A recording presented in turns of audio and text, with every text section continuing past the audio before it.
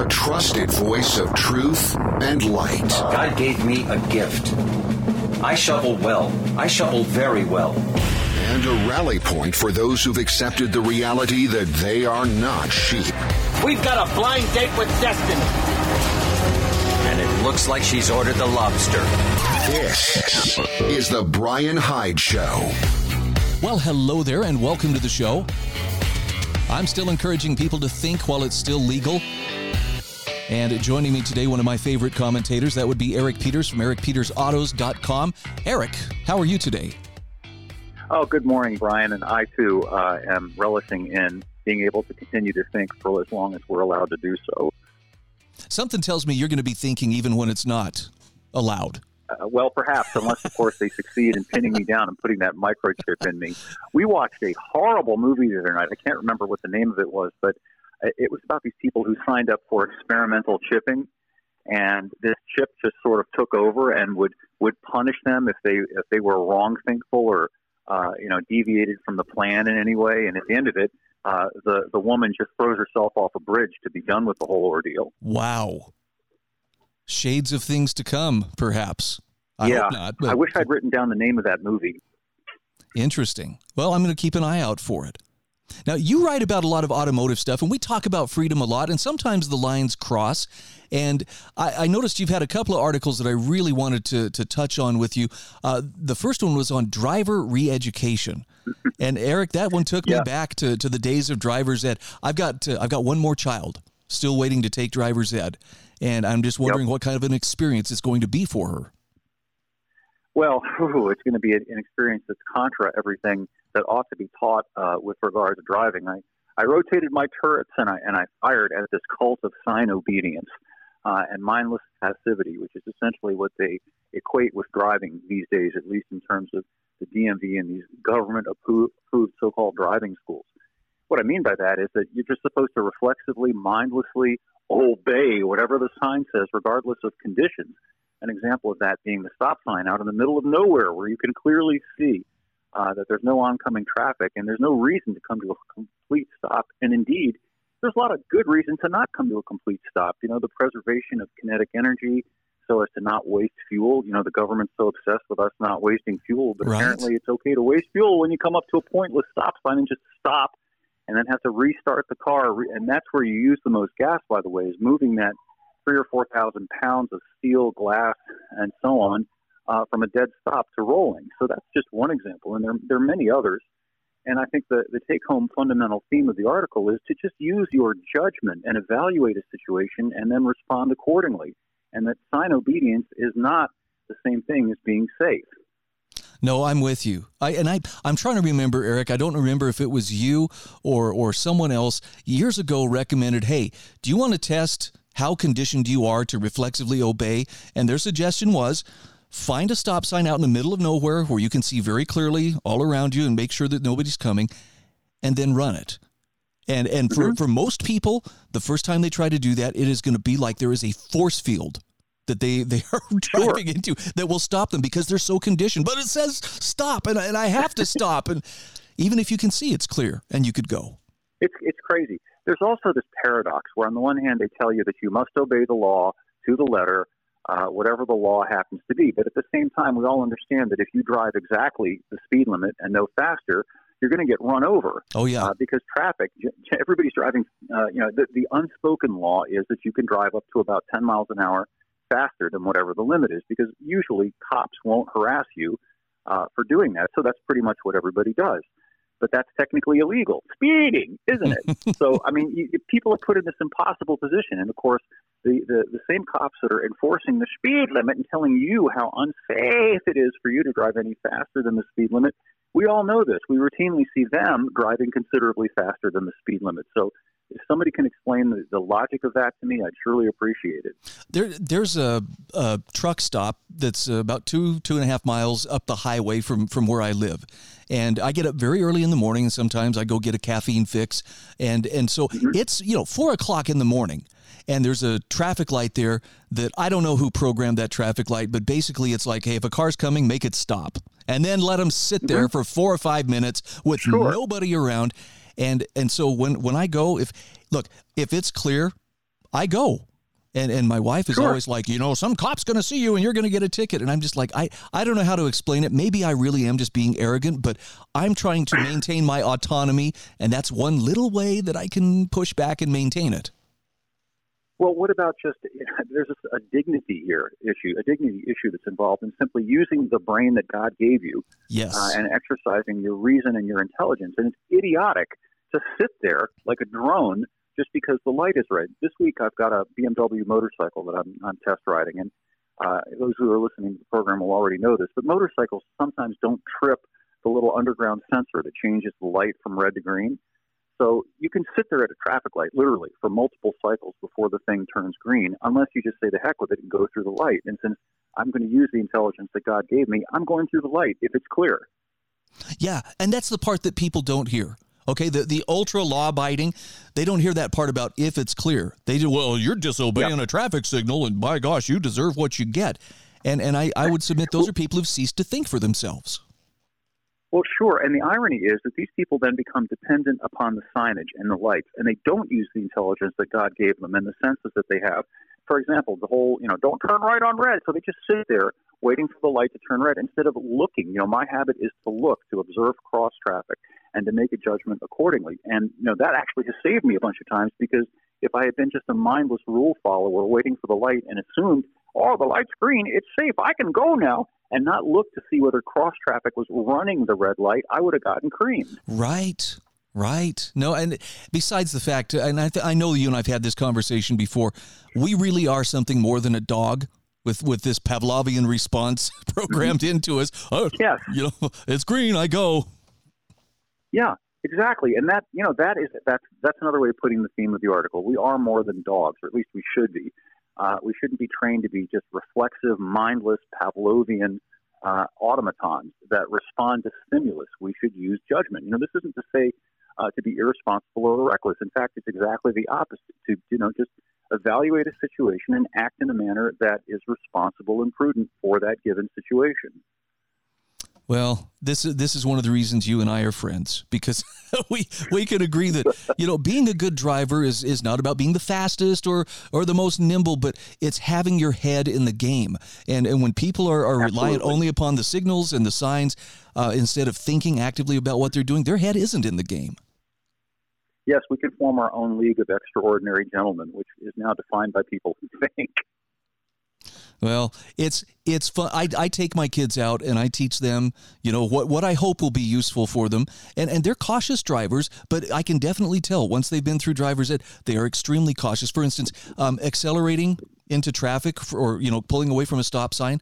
They have been taught you should accelerate like there's an egg underneath the gas pedal and you want to crash so gently you don't want to break that shell. And I'm like, no, get up to speed and don't impede the flow of traffic.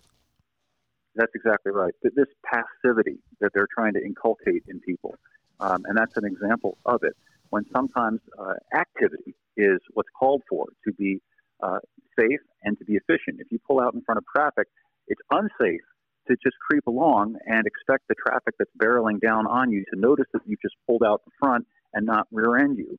Your job when you're merging is to increase your speed to match that of traffic and to merge smoothly and confidently. And if a situation arises where it's necessary to make an abrupt maneuver, turn, or stop, you should do that. Not be afraid of the pedals. They're there to be used, and if you use them with confidence and under control, you will be a safe driver, as opposed to these passive, timid people who are just sign obeyers waiting to be told what to do. I think sometimes the line between decisiveness and aggressiveness gets blurred in people's minds. Well, if I'm being decisive, people are going to think I'm just being an aggressive driver. That's not necessarily the case. Well, they've attempted to conflate the two, I think, deliberately. They're in trying to impute that any act of decision, of decisiveness, is aggressive. In the same manner that if you refuse to go along with whatever the narrative is, that somehow makes you a bad person because you're not slavishly herd animal-ish in your following of whatever the leader says you're supposed to do. I just remember that when my dad taught me, to drive, and I think I was 12 when he started teaching me, one of the things he impressed on me was if something suddenly comes into the road in front of you, it's often safer to find a way around it than to try to jam on your brakes and slide to a stop before you hit it. And I found that to be very good advice. It's excellent advice. Meanwhile, today, what they're doing is kind of attempting to band-aid the incompetence that they have instilled via this passivity and this sign obedience cult by embedding all of these, as they put it, advanced safety technologies in cars, so that now the car applies the brakes, the car jerks the steering wheel, the car does this, the car does that, which encourages even further passivity behind the wheel. And the ultimate expression of this is the so-called self-driving car, where, you just become a narcoleptic passenger in your own car and hope the thing doesn't drive off the cliff. Okay, hold that thought. We're going to come back. We have some more driving-related issues to discuss. I'm with Eric Peters from ericpetersautos.com. There is a link in my show notes at thebrianhydeshow.com. Go spend some time on his website. You will be well rewarded for your efforts. We'll be back in just a moment. This is The Brian Hyde Show.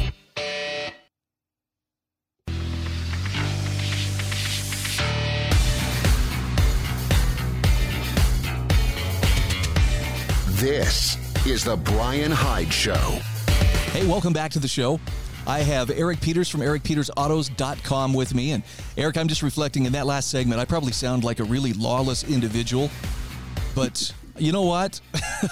I am going to hang on to my autonomy to the best of my ability. And I appreciate people like you who set the example, not only through word, but also through deed. Well, thank you. And, speaking of deeds, when I get into back and forth with people who criticize me and claim that I'm being reckless and irresponsible, I point to the fact that I've got something like, 30 years of accident-free driving. So either I'm immensely lucky or perhaps I'm doing something right. Right. I mean, there is that possibility. You may actually know what you're talking about. I know when it comes to manual transmissions, you have been one of the very few voices out there lamenting the demise of the stick shift. And recently you penned a column about who still wants a stick. Let's talk a little bit about that. Sure. It's a really interesting little news blurb. I keep track of the trade press because that's what I do. And the latest data from Subaru has this interesting point, which is that the sales of their Crosstrek, which is their little compact-sized wagon, are through the roof. They're up almost 40%. I think it's 36% to be exact. And the interesting thing about that, which struck me, is that the Crosstrek is the last Subaru, other than the high-performance WRX and the two-seater BRZ, that you can still get with, here it comes, a manual transmission. And Subaru has said that 2023 is going to be the last year that it's available. So I wonder if there's a correlation there, and people are snapping up this last of the manual Crosstreks while they still can. It's one of the very few new cars that you can still buy with a manual transmission. Okay, so you mentioned in the article, there was a time when automotive makers were driven by the market, but more and more the features that are standard and the features that are taken out aren't a function of the market saying, yeah, we want this or we don't want that. It's the government saying, well, it has to have this kind of mileage. Yeah, the reason why it's so hard.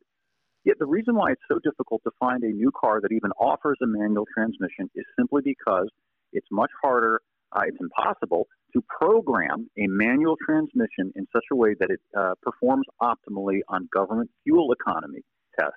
And those tests relate to how the government will fine or not a manufacturer for having met or not met the fuel economy standards. And with an automatic, you can program it to upshift as quickly as possible into one of the several overdrive ranges that most automatic transmissions now have. Many have 3 overdrive ranges.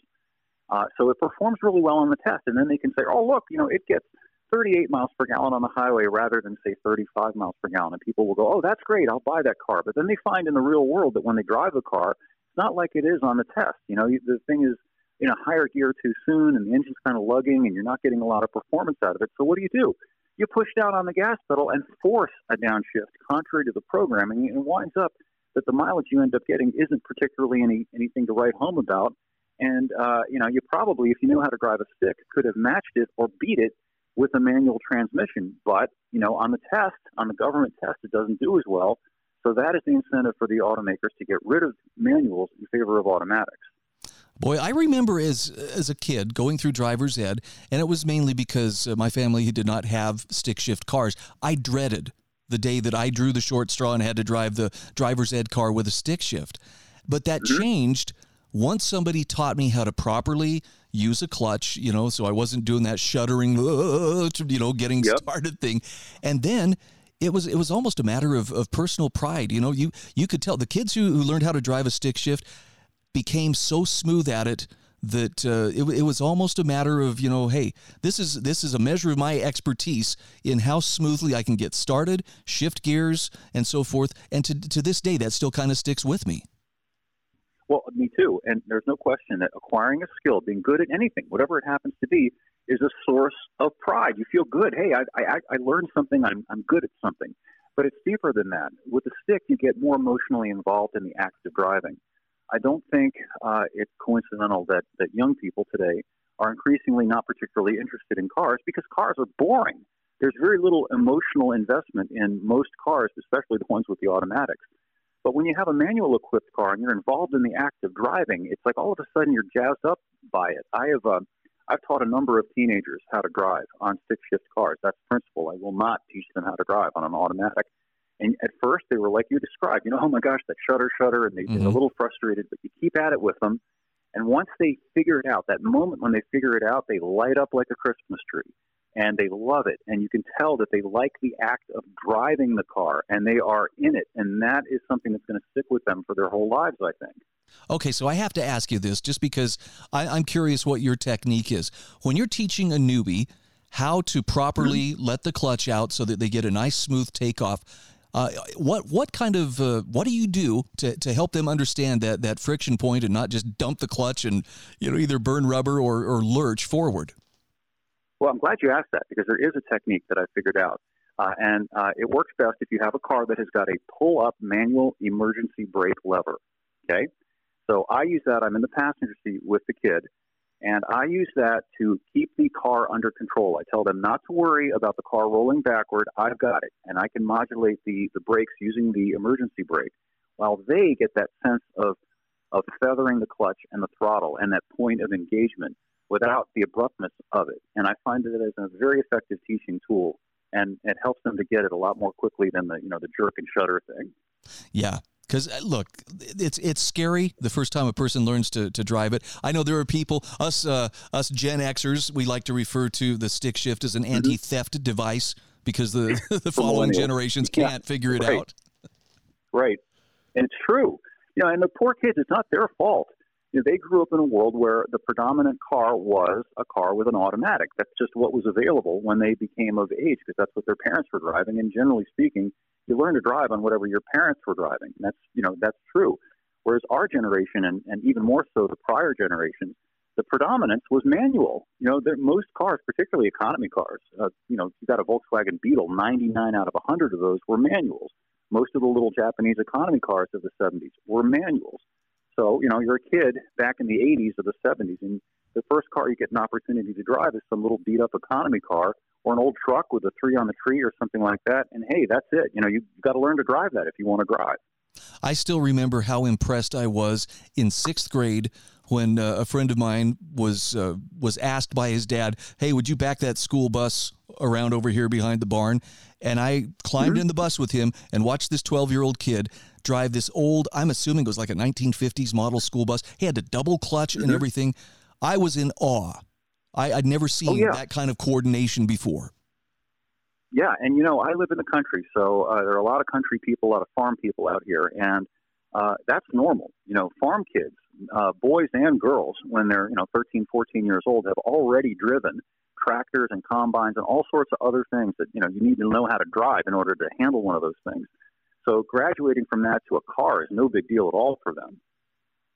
Well, I'm glad we had this conversation. I'm feeling encouraged, and right now I don't have a stick shift car, but for my daughter's sake, I really hope that I can get my hands on one so she can learn the thrill of safely driving a manual transmission. Well, you might have a look at that Crosstrek. You know, it's a phenomenal little car, and it's a pretty affordable car. I think it's about $24,000 sticker with the manual. Oh, and I should mention there's another perk.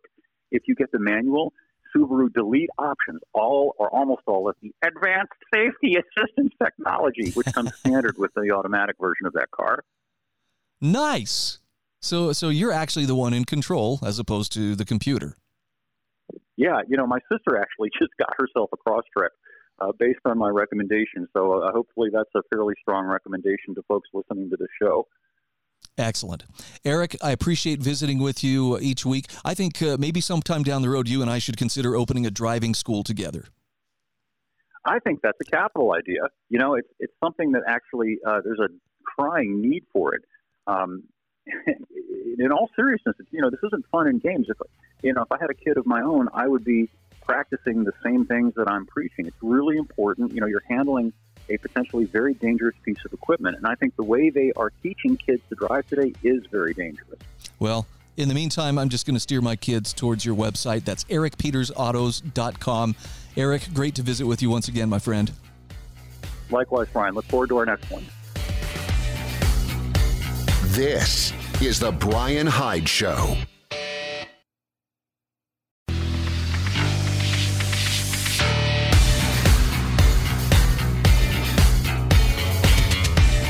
This is the Brian Hyde Show.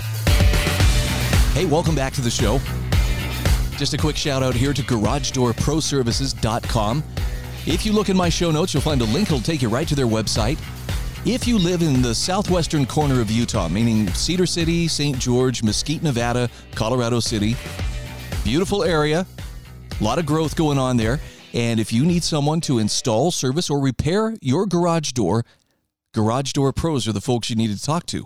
Now, you can pick up the phone and call them at 435-525-2773, or go to their website, GarageDoorProServices.com.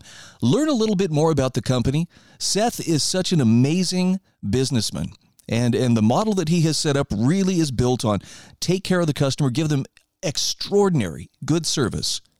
And as you read the reviews of what their customers are saying about them, you'll see GarageDoorProServices.com. That's the choice for people who are serious about being well taken care of. So if you subscribe to my show notes, you're going to see that each day I supply a meme or something that's thought-provoking there.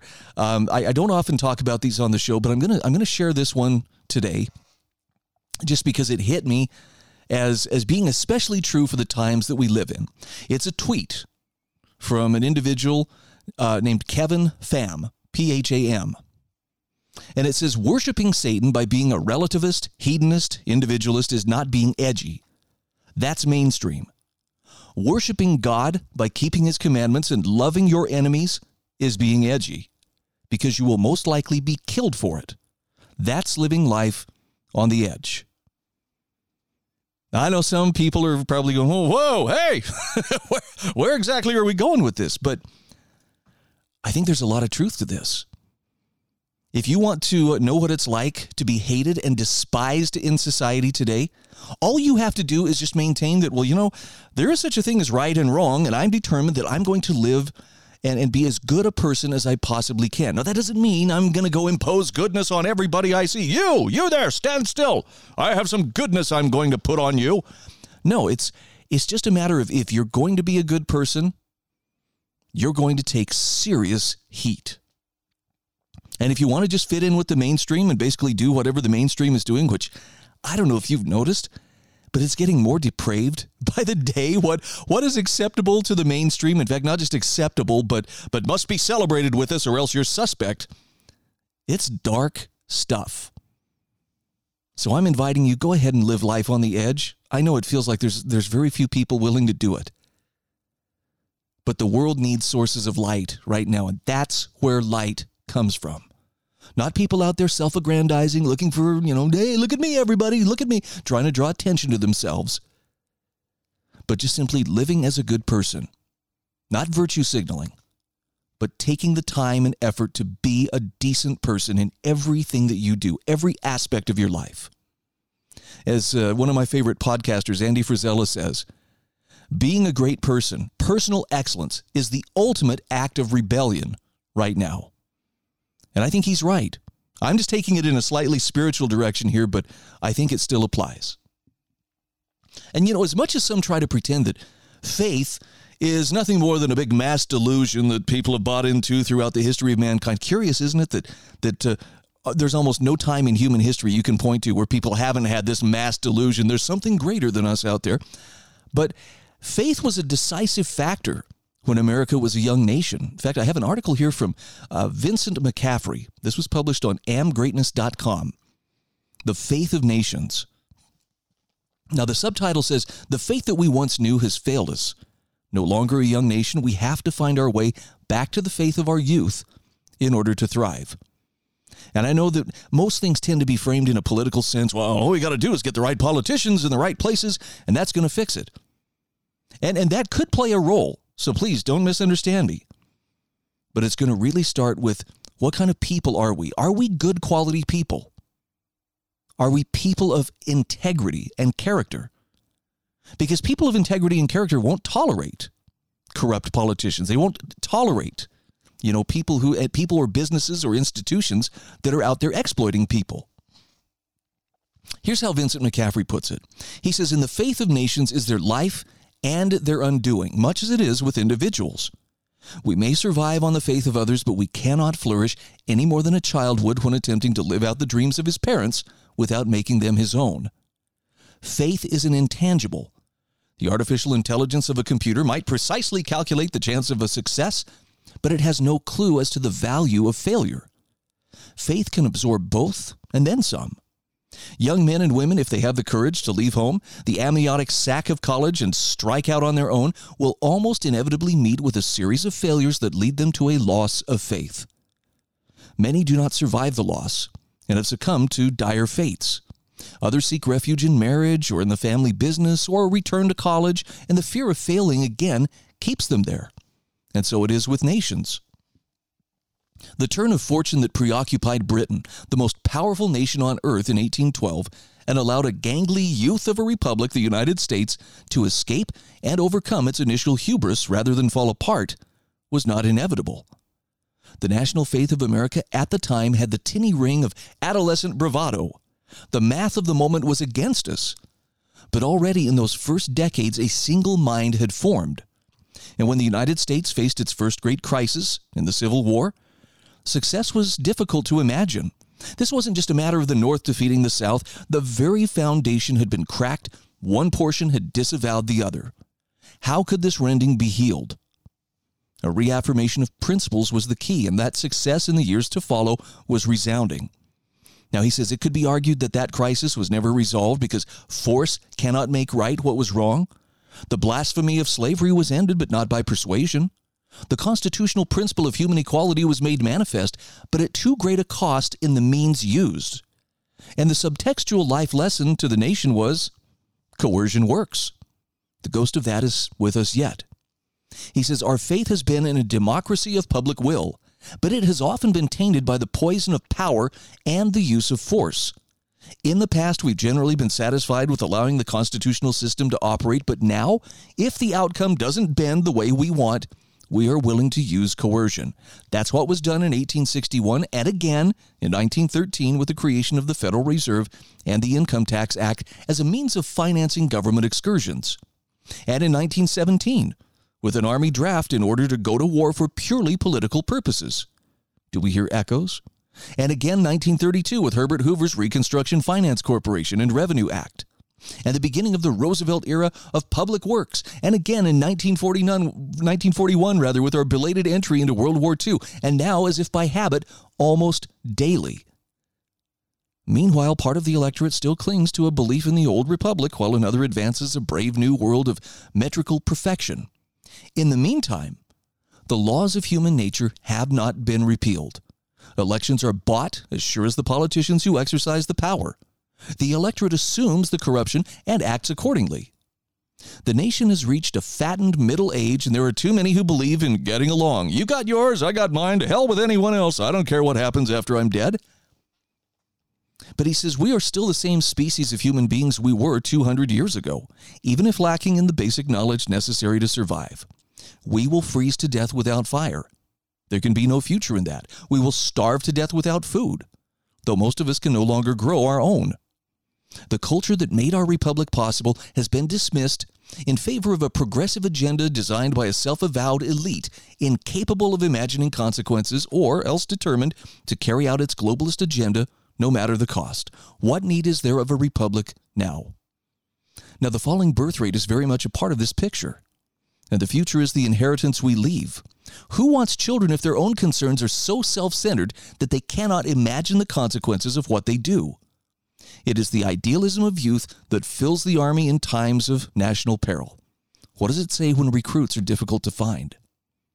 The faith that we once knew has failed us. It has failed us before and we survived, but at great cost. Imagining our survival now as anything resembling the republic we once were is very difficult, but we've been to that brink before.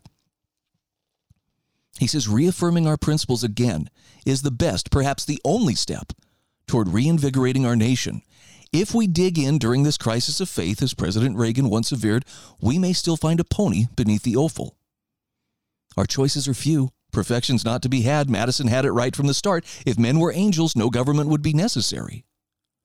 Of those who are electable, elect those who are most likely to oppose authoritarian government, and do it again and again. No promises accepted. Actions will tell the tale. Find ways to protect your vote from the authoritarians. Insinuate yourself into the process to see this done. Disagree, but do so both publicly and peacefully. An honest disagreement with someone who would otherwise be your friend can lead to enlightenment for both. Youth may be wasted on the wrong people, as an old man on a porch once said to George Bailey, but it's the only means of practical learning. And having made our mistakes, it's the only way back to the future we once thought was ours. So Vincent McCaffrey says, make it a matter of faith. I know that's going to look different for each one of us at an individual level, but I think it's hard to deny what he's pointing out here.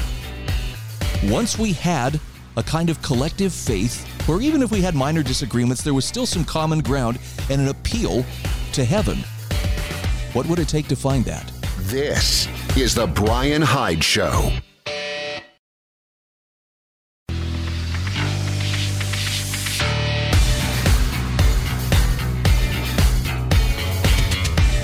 This is The Bryan Hyde Show. Hey, welcome back to the show.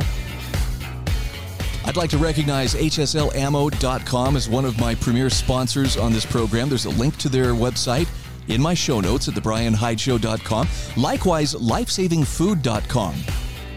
There's real peace of mind in knowing that you have preparedness. Now, look, we're not going to be prepared for everything, right? The giant meteor that's coming to wipe us out like the dinosaurs, perhaps. I don't know, maybe that's a little too optimistic. But nonetheless, there are so many things you and I can do that can better our position, whether things go great or whether things take a turn for, the difficult or dangerous.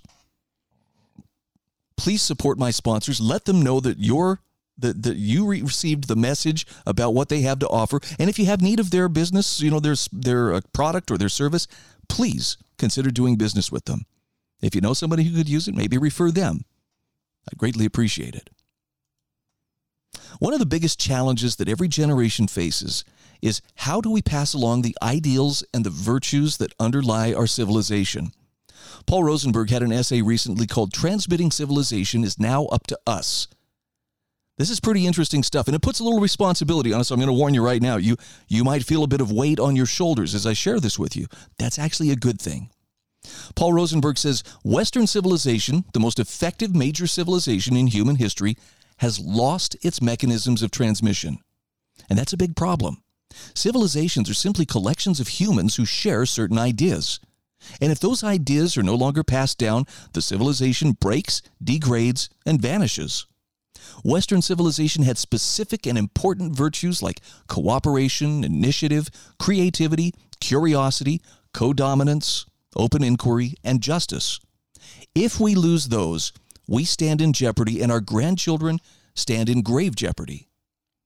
Now, he says, I'm not going to spend a lot of time on the institutional failures of our time. We've all watched them become epic. But he says, over the past few years, we've seen proud censorship in government, media, the big tech complex at horrifying levels, even in publishing, and the various rights groups surrendered in the process. Freedom of choice was also trashed. He's not talking about abortion here. He's talking about our ability to choose for ourselves. Large swaths of academia and nearly the entire education complex drove this, cultishly. The largest corporations jumped on board as well, firing or punishing those who refused to conform. So none of these can be said any longer to be transmitting Western civilization. In fact, they've openly opposed it and are more than likely to defend their choices. Then comes the marginalization of the family. Transmitting civilization used to be the job of families. But over the past century, the state has overcome society and even overcome many parents. First of all, parents simply don't have time for their children as they once did. Certainly, good parents do spend time with their children, but nearly all families require 2 full-time incomes these days. And the ever-working parent has only a certain amount of energy. These parents, while heroic, are easily worn down with all the negative consequences that brings. And then comes the fact that children are shipped off to schools for the bulk of their time. And as noted above, most of those schools have become enemies of Western civilization. Now, if that sounds defeatist, listen to what he has to say from here. Paul Rosenberg says, I think our civilization can be saved, but the West's present institutions have failed openly and vigorously. So that leaves this crucial job to us, to every serious adult available. So to assist in this effort, he says, here's a passage from my book, Production versus Plunder, where I explain what Western civilization really is. And he says, I hope this is helpful to you. Western civilization might be summed up in the belief that truth unfolds through time in a communal process. That's a quote from Carroll Quigley. Now, the quote above expresses a great core of Western civilization, if not the core. There are many facets to the formula. Truth is revealed by a communal or cooperative process. And while this statement may be new to most of us, its effects are not. Everyone in the West faces them every day, so much so that we never really consider them. This formulation has been assumed many times in this book already, and by the 6th chapter, phrases like, we know that, or we have no information on, have been used many times. Every time we use such words, we presume that truth is built, that all of us may contribute to this building of knowledge, and that we will certainly have more in the future than we have now. Truth is revealed by a cooperative process. Now, obviously, this belief makes Western civilization optimistic, but there is more than just that. It also makes authoritarian rule incompatible with our beliefs. If the final truth is yet to be revealed, who can say that he or she has full knowledge and should be given full powers? It also makes the West open to new ideas from any source. If something contributes to the accumulation of truth, who cares where it comes from? The idea that full knowledge comes in the future is also found in the root documents of Christianity, where Jesus talks about things that are unknown to the Son but to the Father only. Even the most strident evangelicals, if questioned properly, will make the distinction between having some perfect truth and having all perfect truth. Another important aspect, he says, is revealed by saying, we know. Okay, who is we? Is it any individual It is any individual, who shares in the stream of truth. And that assumes a civilization based upon merit, individuality, and equality. Truth does not descend from a ruler or from any authority. We can all contribute to truth and we can all preserve it. Again, dictatorships and blind faith are fully incompatible with the Western ideal. No one has the full truth now because it lies in the future. Thus, no one should be followed with blind faith. Closely related to this ideal is the assumption that we are a community of interest. We don't all have the same dreams and desires. We don't all have to fit into the same mold. Even so, we may all contribute to the accumulation of truth. And so long as we don't intrude upon others, we feel we should be free to pursue our narrow personal interests. This builds civilization on a decentralized model which is exceptionally resilient and open to improvement. Beautifully said. Paul Rosenberg says these authentic Western virtues are necessary for a prosperous humanity, and the job of keeping them alive has fallen to us. We must do this work. I'd like to think that's what we're trying to do. At least I try to think that's what I'm trying to do on a daily basis here. But the point here that I really want to hammer home is your help is needed. No matter how lowly your station in life, no matter how much you think, I'm just, I'm nothing. I can't contribute in any way. I'm sorry, but that's wrong. The seeds of greatness are right there inside of you, and there's a difference that you were born to make. In fact, there's a mission that only you can accomplish. And the sooner you figure out what that purpose or that mission is and align your life with it, the sooner the world will be measurably improved in a way that only you can do. Now, if that just sounds like so much self-help claptrap, I don't know what to say. Someone introduced me to this idea years ago, and I was At the time, it kind of rocked my world because it made me realize, holy cow, there's more to life than the way that I've been living it, which was just, try to climb the corporate ladder, earn that bigger paycheck, get an impressive title, make more money, and buy toys until you retire, right? That's what success looks like. But I see success in a much different light now. And at first I was kind of angry when someone stripped away all the, the worldly philosophy that tells me that, hey, it's all about material wealth and all about material success. Success is about having impact. And as I have put this to the test and lived it out in my own life, I am absolutely convinced there's not a single person you can meet, however great, however small, that does not have the capacity to change the world for the better. And in fact, maybe a God-given mission to do so. That includes you. So don't hide behind false modesty. There are things that only you can do. And they may be small things. That doesn't matter. It matters that you do them. I've said this before, and I'm not trying to be self-deprecating when I say this. I have no idea how many people hear the message that I put out on a daily basis. I don't know. And at this point, I really don't care because it's not a numbers game to me any longer. I'm not obsessed about, what are my listens to? How can I chart, how popular I am or, that's not what's important. This much I do know. There are people who are looking for truth, people who are looking for light, looking for a reason to keep moving forward, even though it's getting harder and harder by the day to do so. And I believe that part of my purpose in life is to provide encouragement, however I can, to remind them that they are not alone, that they are on the right path, and that their efforts, however big, however small, do make a difference. Now, I don't often encounter these people. I hear from folks from time to time. I appreciate the feedback that I get from my audience, but I never know for sure who's listening. It doesn't matter. My job is to simply put the truth out there as I best understand it and let the audience, however big or small it is, decide what to do with that. So now you understand my motivations a little bit better.